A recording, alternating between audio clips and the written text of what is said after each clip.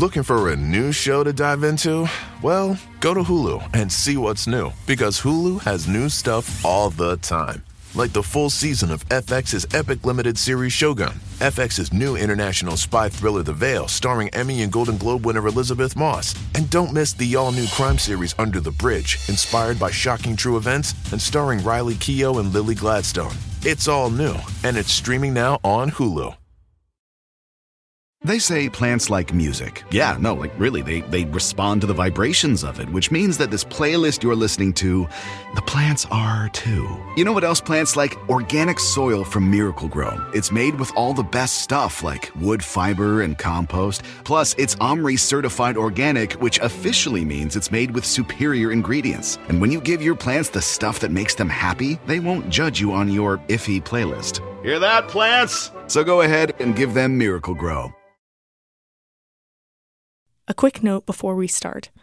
This podcast is about addiction and drug overdoses, so take care of yourself and anyone else who's listening with you. Previously on Death Resulting. When I found out about Liz, it broke me for her. It broke me for Josh. And I was scared. I was scared for him. We have an individual who died and whose unborn baby died as a result of Mr. Cook's conduct. And as a society, we have to have some way of acknowledging that human life has value. The underlying premise is that drug dealers are preying upon victims. Well, now you're prosecuting the victim. My addiction was way worse than Josh's. Like, I've done way worse than Josh did.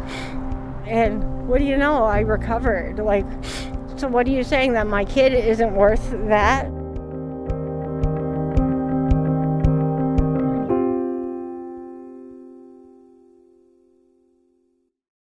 In a lot of ways, Josh and Liz seemed to be from different worlds. Liz was 33 years old when she died. Josh was 20.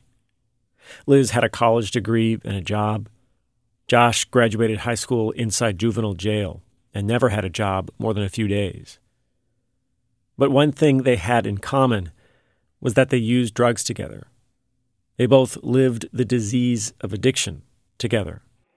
When you're down and out with people like that and you got no one else but the people you're getting high with, I think you get like kind of like a strong bond. And me and Liz got a strong bond, and she said I was like her little brother.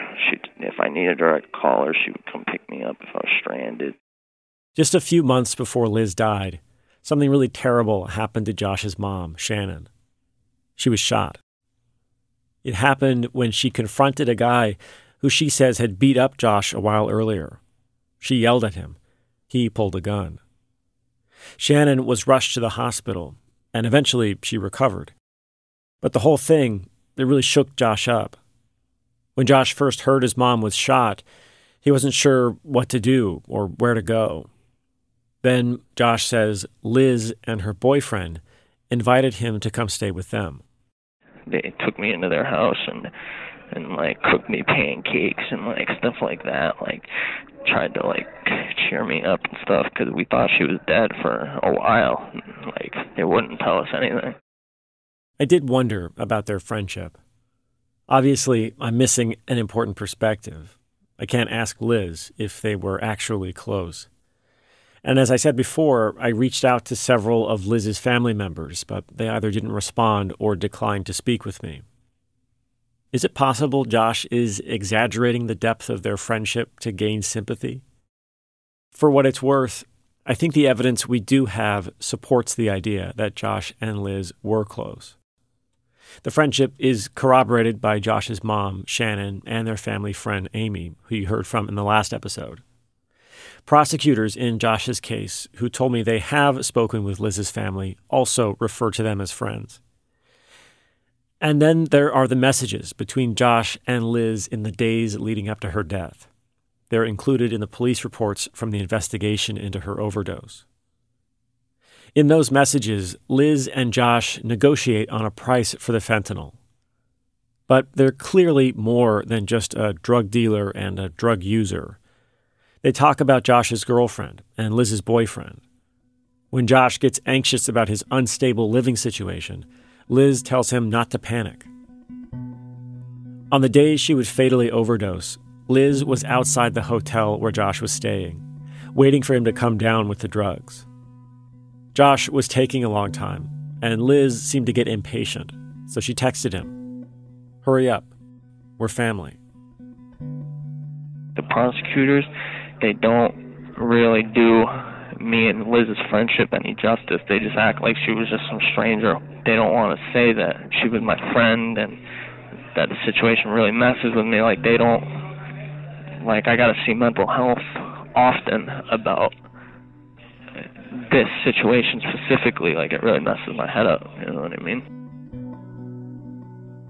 This is Death Resulting. I'm Jason Moon.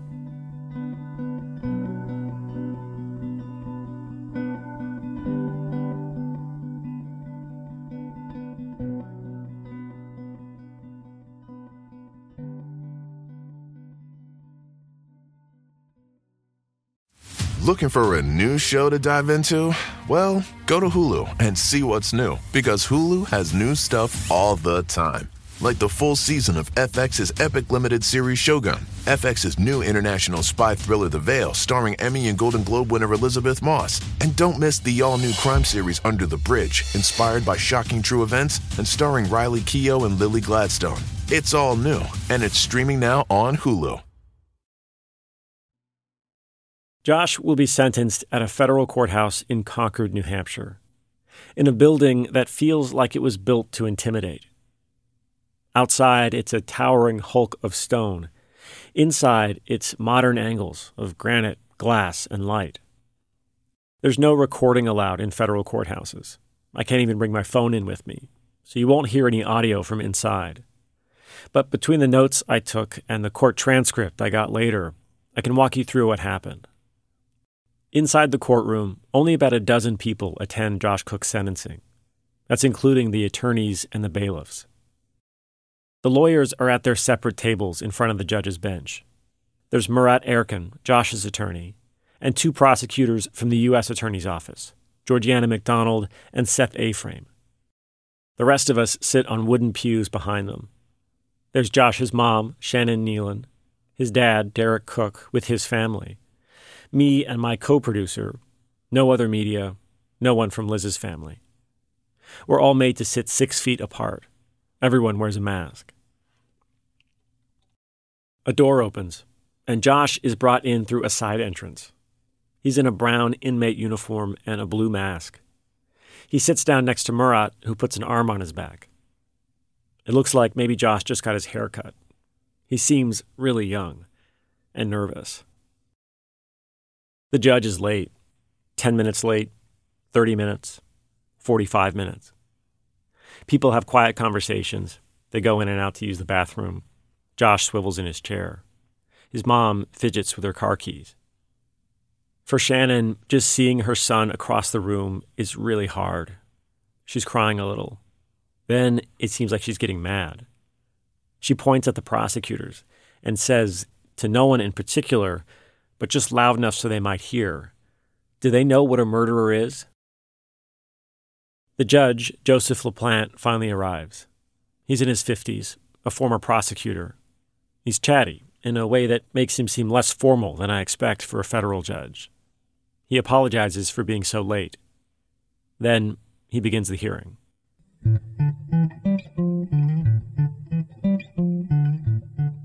In theory, Josh's fate is nearly sealed. His lawyer and the prosecutors have already agreed on a plea deal. That deal is, prosecutors drop the death resulting charge and its 20-year mandatory minimum. In return, Josh pleads guilty to a lesser charge, and the judge sentences him to between 13 and 17 years. Really, the only thing left to happen in court is for each side to make their case for the exact number of years Josh should get within that range, 13 to 17 years. Typically, here's how a hearing like this might go. The prosecutor asks for the longest sentence, the defense asks for the shortest sentence, and the judge picks somewhere in between. Hearing adjourned. But this will not be a typical sentencing hearing. The surprises begin right away with the prosecution. I'm going to paraphrase what was said here based on the official transcript. One of the government attorneys, Seth Aframe, stands up to address the judge, and he goes off script. He asks that the judge sentence Josh to the lowest possible sentence under the agreement, 13 years. The judge seems intrigued. He calls it an interesting recommendation. He's eager to hear why the prosecution is making it. The prosecutor calls this case a constellation of tragedies. He says Josh committed a really serious offense. But he also says Josh's upbringing was tragic. And the prosecution believes the shortest sentence under the agreement, 13 years, is the best way to take all of those tragedies into account. It sends Josh to prison for Liz's death, but for significantly less time than what he would have faced at trial. In one way, this is good news for Josh. The prosecution agrees, to an extent, that Josh's childhood and his addiction make him less responsible for Liz's death. But in another way, this opening move from the prosecution throws a big wrench into Murat's plan for this hearing. Murat doesn't think 13 years is a fair sentence.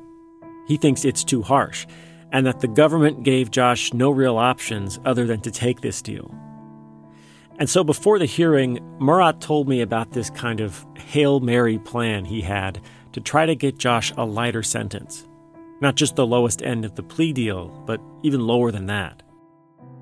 Murat plans to try to get the judge to reject the whole plea deal on the grounds that it's too severe. The catch is, the judge knows both sides have made this agreement.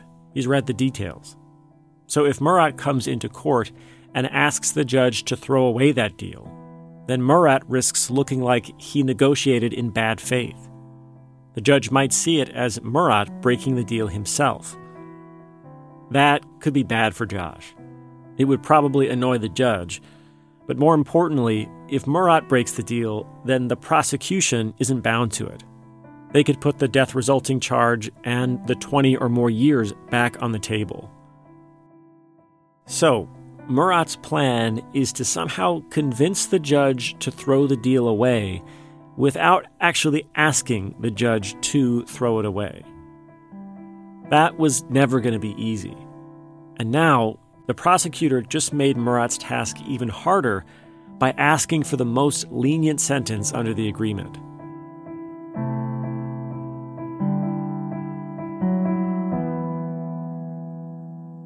Murat stands up to address the judge. He starts by quoting one of the last things Josh messaged to Liz before she arrived at the hotel the day she died. Quote, "Bring the money so I can stay warm, fed, and geeked out 24/7. Murat tells the judge it was these basic needs, for shelter, food, and to avoid opioid withdrawal, that drove Josh that day, not profit or malice. But right away, the judge interrupts him. He's confused. He's like, the prosecution has already asked for the lowest sentence under the agreement. Why are you making a big speech? Like, what more could you be asking for? Murat struggles to respond. Judge LaPlante asks him, "Are you recommending a different number?" Murat says, "No, Judge, I'm constrained to recommend within the agreement." Judge, "Are you urging me to reject the agreement?" Murat, "I can't urge the court to reject the plea agreement." It's awkward, but eventually Judge LaPlante picks up on it. He sees that Murat is honoring the letter of the plea agreement, but not the spirit of it. But he doesn't seem to like it. As Murat carries on, Judge LaPlante pushes him hard at every step. But Murat keeps going, or tries to. He brings up Len Bias and the origin of death-resulting laws. He says Congress in the 80s meant to target kingpins, not addicted users like Josh. The judge, "How can we know why hundreds of members of Congress voted for or against a piece of legislation? There's so many reasons people could vote for a 20-year minimum mandatory, and our Congress did." Murat is tripping over his words. The room is getting more tense. Judge LaPlante keeps forcing Murat back to the concept of culpability. The judge says he agrees that Josh's upbringing and his addiction make him less culpable. But he says that doesn't mean he's not to blame at all. He says to Murat, isn't there culpability when he's providing deadly drugs to A, another person, and B, a pregnant woman? Doesn't the court need to address that? Doesn't he need to be accountable for that in some way, to some degree? For me, watching from across the courtroom, this is the question, the one that started me down the rabbit hole on this story. How do we reconcile a legal system that looks to blame one person's overdose on another person's actions with the science that says addiction is a disease that controls those actions? Only here in this courtroom, it's not just a thought-provoking hypothetical in a podcast. Judge LaPlante will actually answer the question, at least as it applies to one defendant. And whatever he decides, it will have very real consequences for Josh.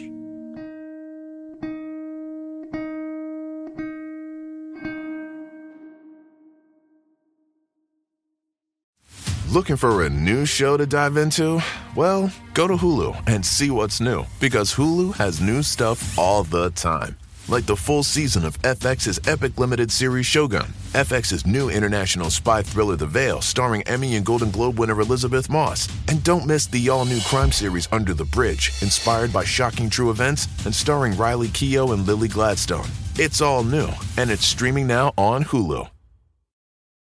Here you are, BPMs high, sweat dripping, body moving, tongue panting. You're working hard, real hard, and you're thirsty. You need vitamins, nutrients for peak performance and energy. And your plants do too. Aw, I mean, just look at the little guy. Water-soluble plant food from Miracle-Gro is full of essential nutrients. Just a little scoop into your watering can and boom, instant feeding and bigger, more beautiful plants. It's kind of like a sports drink for your plants. You may have to suffer from heat, but your plants do not.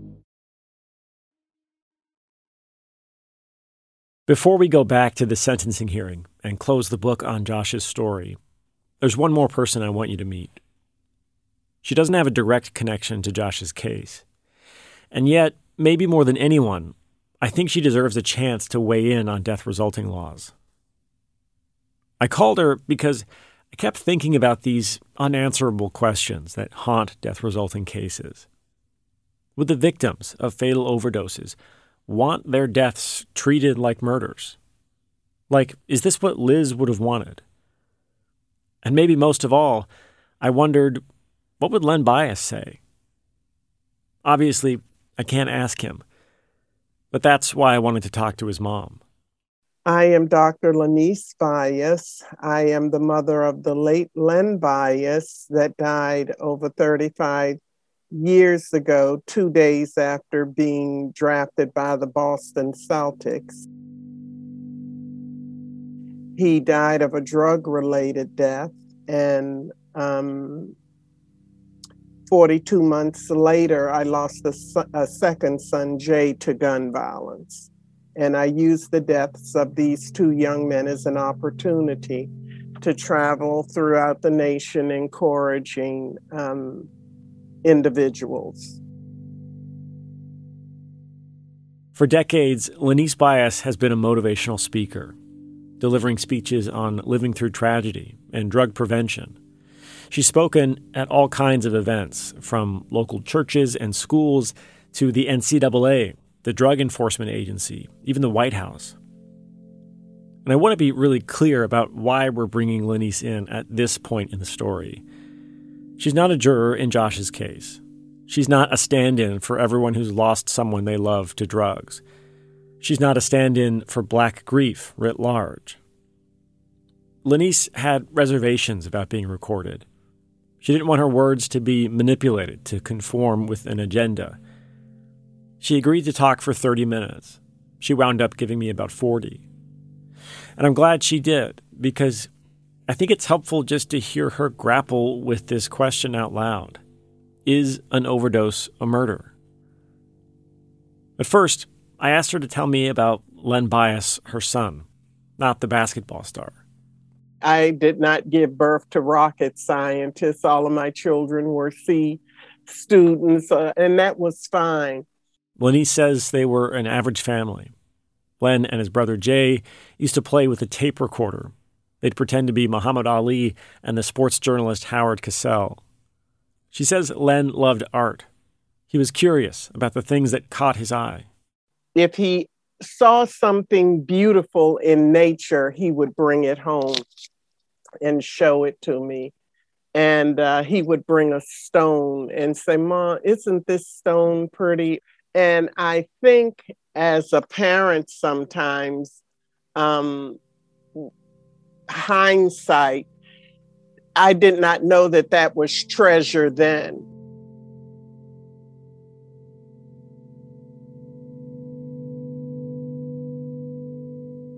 I asked Lenise about her take on the war on drugs, how her son's story was used by politicians. But before she answered, she wanted to back up. When Len Bias died and all of this was going on, it takes years to come out of the funk and the dust and the hurt and the pain to try to even breathe again and to start trying to put your life back together. We were not concentrating on, oh, look what they're doing up on Capitol Hill. We're still trying to figure out what happened to our life. What happened? How did all of this come about? Lenise says to this day, she's not really that familiar with the details of the laws passed in the wake of her son's death.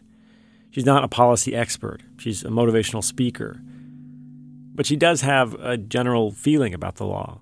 I'm sorry for so many people's lives that have been impacted by the death of Len via drugs because of their use of drugs or selling drugs or whatever. I'm just so sorry. And I am an advocate for young people. I believe that they're reachable, teachable, lovable, and savable. And I am sorry, as I said before, for the people that were incarcerated because of a law that was done to bring prevention, and it has not stopped anything. It's only grown. It bothers Lenise that we don't do a better job of intervening with kids who are on a path toward addiction, that schools don't have better tools for drug prevention. I asked Lenise whether she thinks fatal overdoses should be thought of as murders. And she kind of worked through the question out loud. There were moments when it sounded to me like she thought, no. It's complex. I'm not putting myself out there saying that anyone who sells someone a drug is responsible for their death. But another moment where it sounded like maybe yes. The individual is sold the drugs. He should be charged with murder, but what is it? I mean, is it manslaughter or homicide? I mean, you can go into so many variables. But it felt like the bigger point she was trying to get across to me was that it doesn't so much matter what her specific opinion is on this. It's not going to be a black or white. It's a lot in the gray area, and it's not going to be just my opinion. And in the conversation, you have to be able to take the meat and throw the bones away. You know what I mean? You have to take little pieces from what everyone is saying and come up with your own conclusion.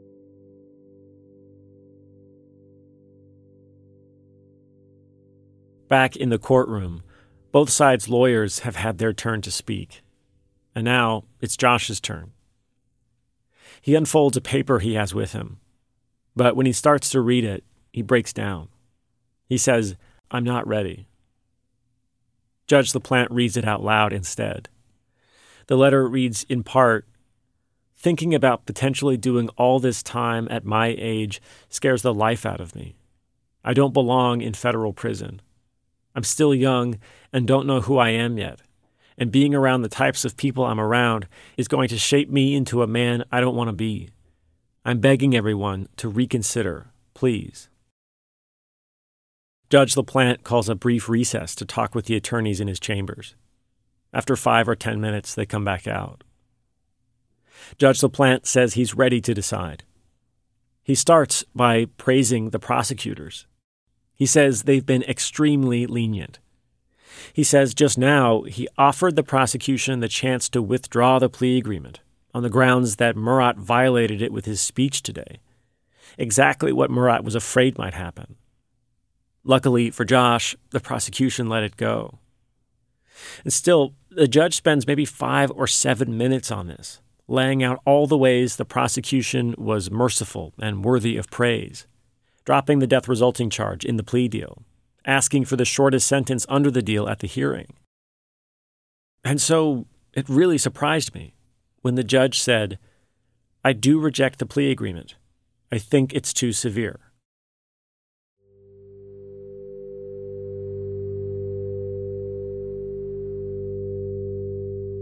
I don't know if Murat's Hail Mary plan kind of worked, or if the judge made up his own mind regardless of what Murat said in court. Either way, Judge LaPlante says the court believes the appropriate sentence in this case is 120 months. It's a very severe sentence. It's 10 years in prison, but it's not the 20 years that the statute called for, and it's not as high as this plea agreement. Judge LaPlante tells both sides to come back with a new plea agreement that says 10 years on it, and he'll sign it. And just like that, it's over. Hearing adjourned.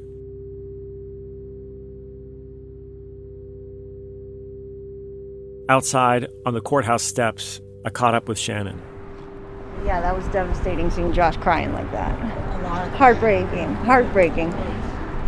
He was born an innocent boy, you know. This is going to be a hard day. We were very lenient in the way we treated Mr. Cook. As I said, under a strict application of the sentencing guidelines, he could have been facing far more than 20 years. Do I think that 10 years is an appropriate sentence? No, I don't think it's an appropriate sentence. I mean, at the end of the day, you know, they just can't let go of locking people up as a solution here. And I guess I just question, like, what have we improved by locking Joshua up for 10 years? What's made better by this? Nothing the judge could have given me could make Liz come back or make the hurt I have for what happened to Liz seem smaller, because that is the worst thing that could have happened. Jail sucks, yes, but it's never going to hurt me as much as losing Liz hurts me.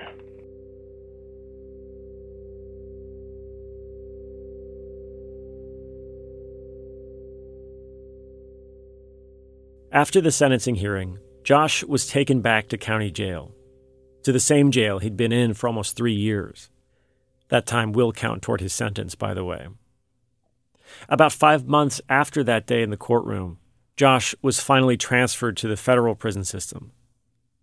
But in that span, before he was transferred, something important happened to Josh. For the first time, he says, he was given access to the medication-assisted addiction treatment program at the jail. He was prescribed Suboxone. Suboxone is a drug combination that blocks opioid receptors in the brain and staves off withdrawal symptoms. The federal government calls it the gold standard for opioid addiction treatment. But it can be abused, and so it's tightly controlled inside the jail. Yeah, they wake everybody that's on Suboxone up, and they bring us to another room where they give it to us, and it has to dissolve under your tongue, and they stand there with a flashlight in our face so we can't cheek it for 10 minutes while it dissolves. Then we have to stick our fingers in our mouth to search our mouth, even though there's COVID in the building. and then they make us eat graham crackers and a piece of bread after to make sure we don't have any saved like in our cheeks or throat. Freaking crazy. It's not exactly a humanizing addiction treatment experience. But Josh says the Suboxone is making a big difference for him. It's going good. I don't have any cravings anymore. It's like blocking it out. And this is the first time you've been prescribed Suboxone, right? Yeah, ever, yep. It's a new thing they do in the jails to help people stay clean. It's hard to ignore the fact that Josh's first exposure to what the government says is the most effective treatment for opioid addiction comes now, after Josh spent almost a decade either incarcerated or on probation. Still, on this last phone call I had with Josh, he sounded almost optimistic. Maybe if it's a popular story, you can do a follow-up on me when I get out. Maybe if I'm doing good. Yeah. Yeah. I hope I'm doing good. I think I will be, though. I like I said, my brain's wired different now. When people talk about drugs now around me, I walk away. I don't even want to be involved in the conversation. And believe me, I got war stories too, but I don't want to talk about them. Josh was transferred into the federal prison system in November of 2021. In the judge's official sentencing document, he recommended that Josh be sent to the Bureau of Prisons' most intensive drug treatment program. It's a 9 to 12-month program called RDAP. He also recommended that Josh be sent somewhere in or near New Hampshire so his parents can visit. But as I'm recording this, Josh is at a federal prison in West Virginia, about a 10-hour drive away, at a location that does not have an RDAP program for men. It's also unclear if Josh will be able to stay on Suboxone. In the entire federal prison system, as of July 2021, only 2% of people eligible for medication-assisted treatment were receiving it. That's according to a report from the Marshall Project.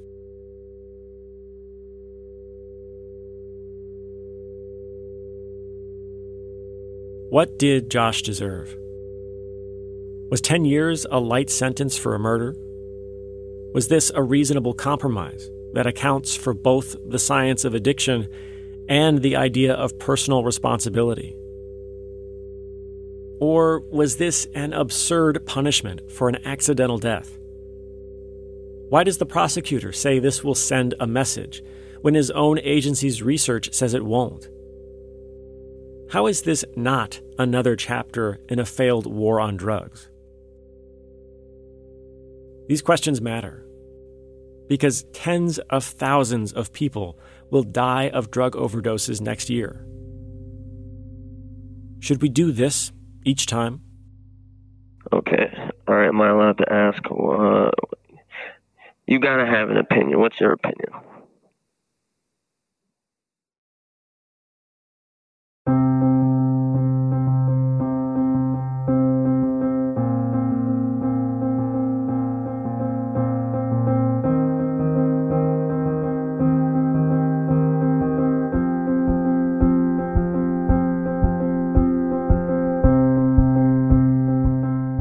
Death Resulting was created by the Document team at New Hampshire Public Radio. This episode was reported by me, Jason Moon, and Lauren Chulgin. The executive producer is Jack Rodolico. The executive editors are Dan Barrick and Rebecca Lavoie. Additional editing by Lauren Chulgin, Todd Bookman, Felix Poon, Gabrielle Healy, and Christina Phillips.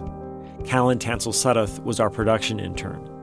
Fact-checking by Sarah Sneath. Artwork, distribution, and promotion by Sarah Plord. Music by me, Jason Moon. You can find more of our reporting online at nhpr.org/document.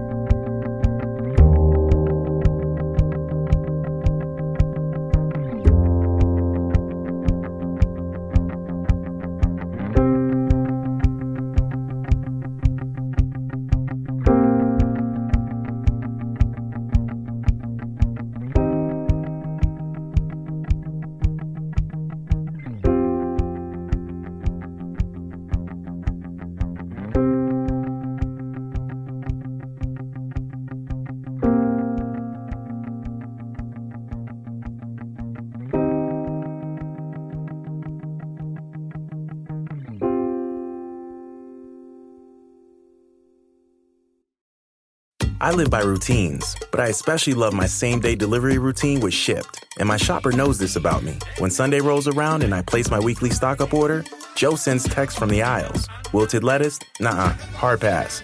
Deal on my favorite sparkling water? Whew, grab two. Fresh flowers just because? Sounds like a delightful idea. If you love routines that work for you, get Shipt same-day delivery. Shipt, delight in every delivery. Learn more at shipt.com/hi. Hi, it's Martha Stewart. You know, I spend a lot of time thinking about dirt. At 3 a.m., at all hours of the day, really. What people don't know is that not all dirt is the same. You need dirt with the right kind of nutrients. New Miracle-Gro organic raised bed and garden soil is so dense, so full of nutrient-rich, high-quality ingredients. Miracle-Gro is simply the best.